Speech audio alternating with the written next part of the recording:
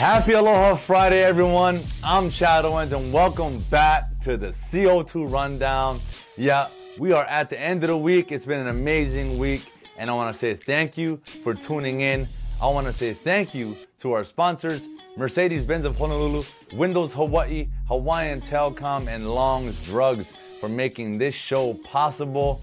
Ladies and gentlemen, let's jump on in to the CO2 Rundown. All right, recapping last night's Thursday night game between the Tennessee Titans and the Indianapolis Colts. I've talked about it with Junior on a Wednesday. We expected the Titans to take this one pretty convincingly, but the difference here was Phillip Rivers threw for over 300 yards passing, and he had a touchdown compared to Tannehill, who was just a little over 100. I think maybe closer to 150 was what it was. Rushing attack was pretty even, but the difference of the game, although the score was 34-17, they won by more than just a score, but the blocked punt that the Tennessee Titans gave up, which led to a Colts touchdown on that punt block. You know, I just remember in meetings, whether I was in the NFL, CFL, it didn't matter, college, the one play that we focus on the most is punt pro. Right, because that's a game where you literally can lose games because it's not just a huge change of field position. This particular one led to a touchdown and a huge momentum swing. So that's why we focus so much on punt pro.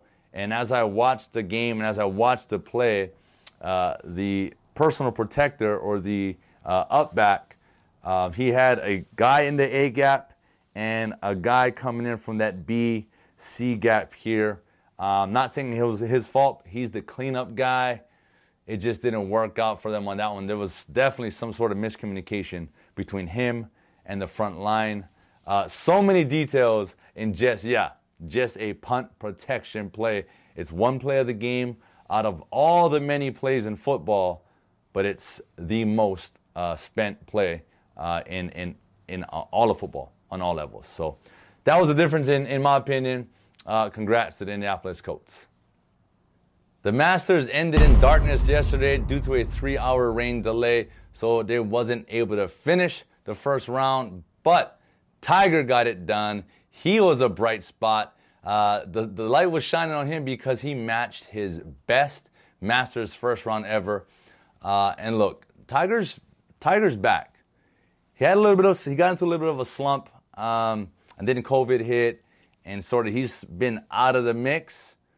But for some reason, that green jacket motivates him. And although there were no, fans, no people following the herds, that you normally see at the Masters, it was a little eerie, according to Tiger, but he was still able to zone in and be in that element, be in the moment, and match his best round ever. So, Paul Casey's in the lead, but you know what? Tiger is not ready to give up the green jacket. So I'm looking forward to seeing how day 2 goes.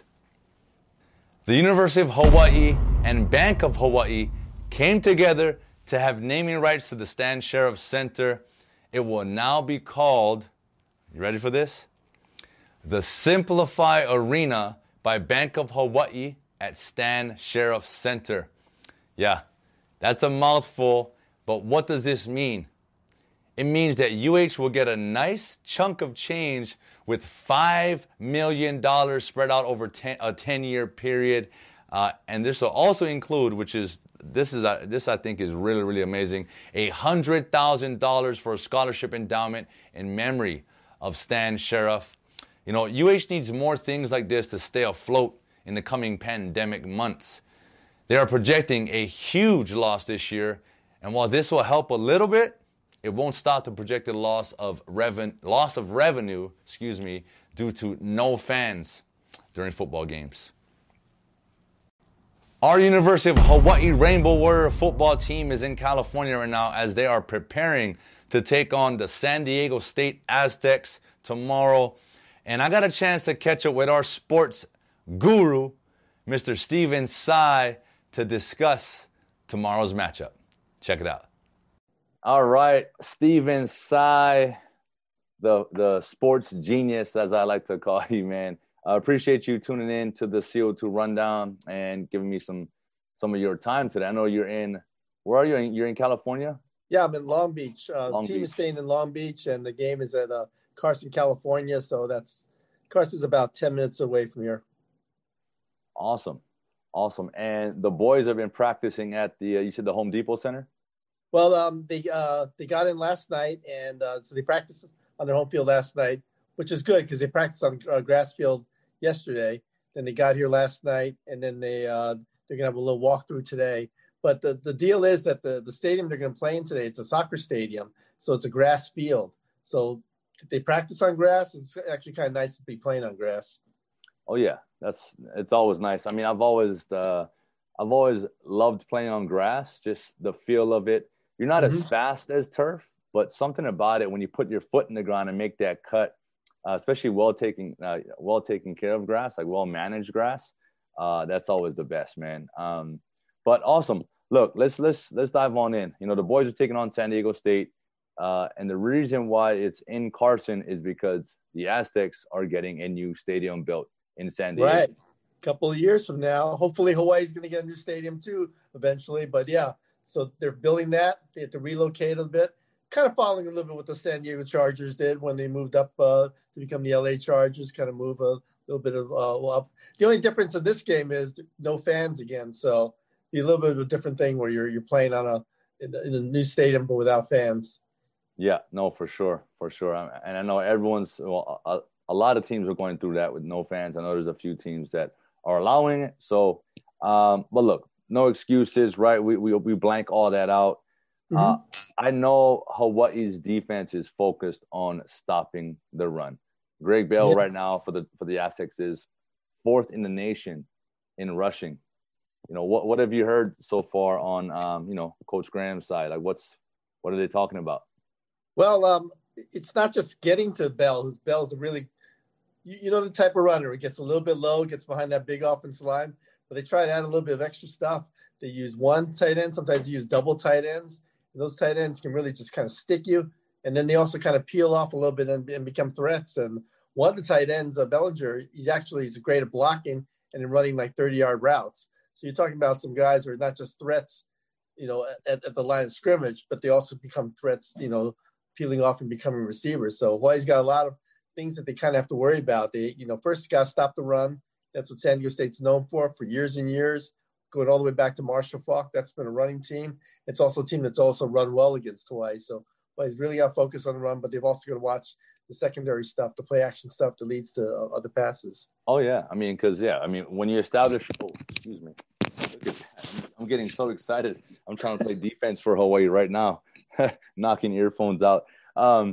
Yeah, so you said it. I mean, when you establish the run game and you're known as a running team and the defensive emphasis is so focused on stopping the run, yeah, you can't get lulled to sleep because next thing you know, here comes the play action pass, right? You formulate a whole game plan, defensive game plan around stopping the run, and here they might come out just passing the ball, right? So you can't really, I think, focus on one, too heavily on the run. I think, and I'm just putting myself in the defensive side. I'm putting myself on the D line and as a linebacker. I know linebackers want that challenge, right? They want that hard-nosed football games. They want to come downhill and just smack running backs. So I know they're up for the challenge. I know they're excited, but like you said, they do have to rally and prepare to cover everything across the board. Well, one thing Hawaii's got going for them is they got a sophomore linebacker, Darius Musau, tough kid. He leads the team in tackles, double-digit tackles every game. Just a smart guy, and he knows where to go ahead of the play. And that comes from a lot of studying and a lot of visualization. And that's one of the things that's going to help a little bit of Hawaii in the running game, defending the running game, is that they've got a guy who can really anticipate and make plays. Yeah, for sure. Let's talk about the Aztecs defense. You think Hawaii's offense, I know they've struggled coming out the gate, and I know that starts at practice, and I know they're probably offensively, GJ Jean's making it a point of emphasis. Guys, we got to start faster. We got to come out the gate, because they've proven that they can rally and finish and make plays in the second half and when it matters on the stretch. But if they come out the gate firing the way that they've been finishing, I think they're going to present a problem for the Aztecs. Right, and that's been a struggle. They're kind of puzzled by it because they want to run a really fast offense. And normally, when you run a fast offense, you get off to fast starts. But their 3 opening drives, they've only scored 1 touchdown. That was the last game against New Mexico. And the other thing about it is their first drive of the season didn't even start because they fumbled the opening kickoff. So this is a team that just really has to get focused and get going from the start. Now, what might help them in this game is that New Mexico played that 3-3-5 defense created by Rocky Long, who used to be the San Diego State defensive coordinator and head coach.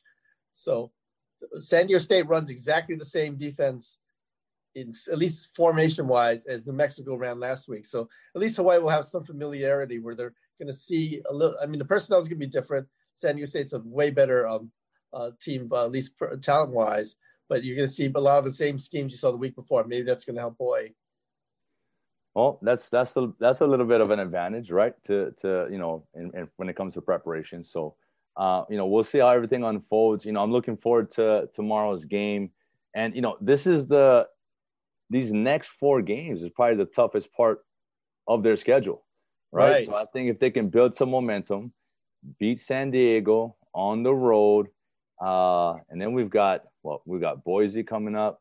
Boise. We've got Nevada's been very good. Nevada and San Jose, correct? San Jose, unbeaten so far. I mean, that's you got some pretty tough teams coming up. The good thing for Hawaii is they would have played 3 of their first 4 games on the road. Yeah. They'll have 3 of their last 4 at home. The bad news is it's against some pretty tough competition. Yeah, but hey, it all starts tomorrow. Let's build this momentum. Let's get this dub on the road, and let's start rolling here, Steven. Look, I appreciate you tuning in. Thanks, as always, for your amazing insight during this pregame. Let's go, Bows. I just like to see what you wear all the time. That's great. It. Look, hey, I'm repping for the boys. The retro. I got the retro on today. So, look, man, I appreciate it again, Steven. And stay safe out there. Right. Thanks a lot, Chad. Aloha. Thanks again, as always, Steven. Always great insight, man. Look, I know that the boys got their work cut out for them, but I know they're fired up. Like I talked about in my interview, I'm an offensive player, I'm a receiver, but I put myself on the defensive side. I put myself, in the linebackers, the D-line, that whole defensive unit. And, man, they have a mission to stop that number 4 rusher, right? Ranked number 4 in the nation. That's good stuff. That means they're pounding the rock. Look, I'm fired up for them. I know they're looking to, build some momentum, like I talked about, going into this next 4 games. Hardest part of their season. But if we can come through this, right, with a win, we got a good stretch of games at home to work to get it done. So I'm excited. I'm looking forward to it. Let's go, Bows. And before I end today's show, I just want to remind you about how important it is to get your flu shots. Tomorrow, Long's Drugs will be hosting its Flu Shot Express at the Pearl Ridge Center office building next to Big City Diner and by the old Toys R Us location. You will receive a special Long's Drugs swag bag with your flu shot. Please, everyone, go get that done. Take a few moments and minutes out of your day. Make it a shopping day. Go get your flu shot. Go across the street. Do some shopping. Enjoy some time with the family. And go get yourself a swag bag. And that concludes today's CO2 Rundown. Look, I just want to say thank you again for tuning in. It was a solid week. I hope you guys had an amazing week. And going into this weekend, I hope you got some plans to go enjoy yourself. Go to the beach. Spend some time, with the family. Again, go get your flu shots. Make that part of your weekend, and just enjoy yourself this weekend. We work so hard during the week. We grind it out, and the weekends are time to sort of reset, relax and reset, and have some fun. And I just want to give another huge thank you to our sponsors, Mercedes-Benz of Honolulu, Windows Hawaii, Hawaiian Telecom, and Long's Drugs. Guys, aloha. Happy Aloha Friday again. I'll see you guys on Monday.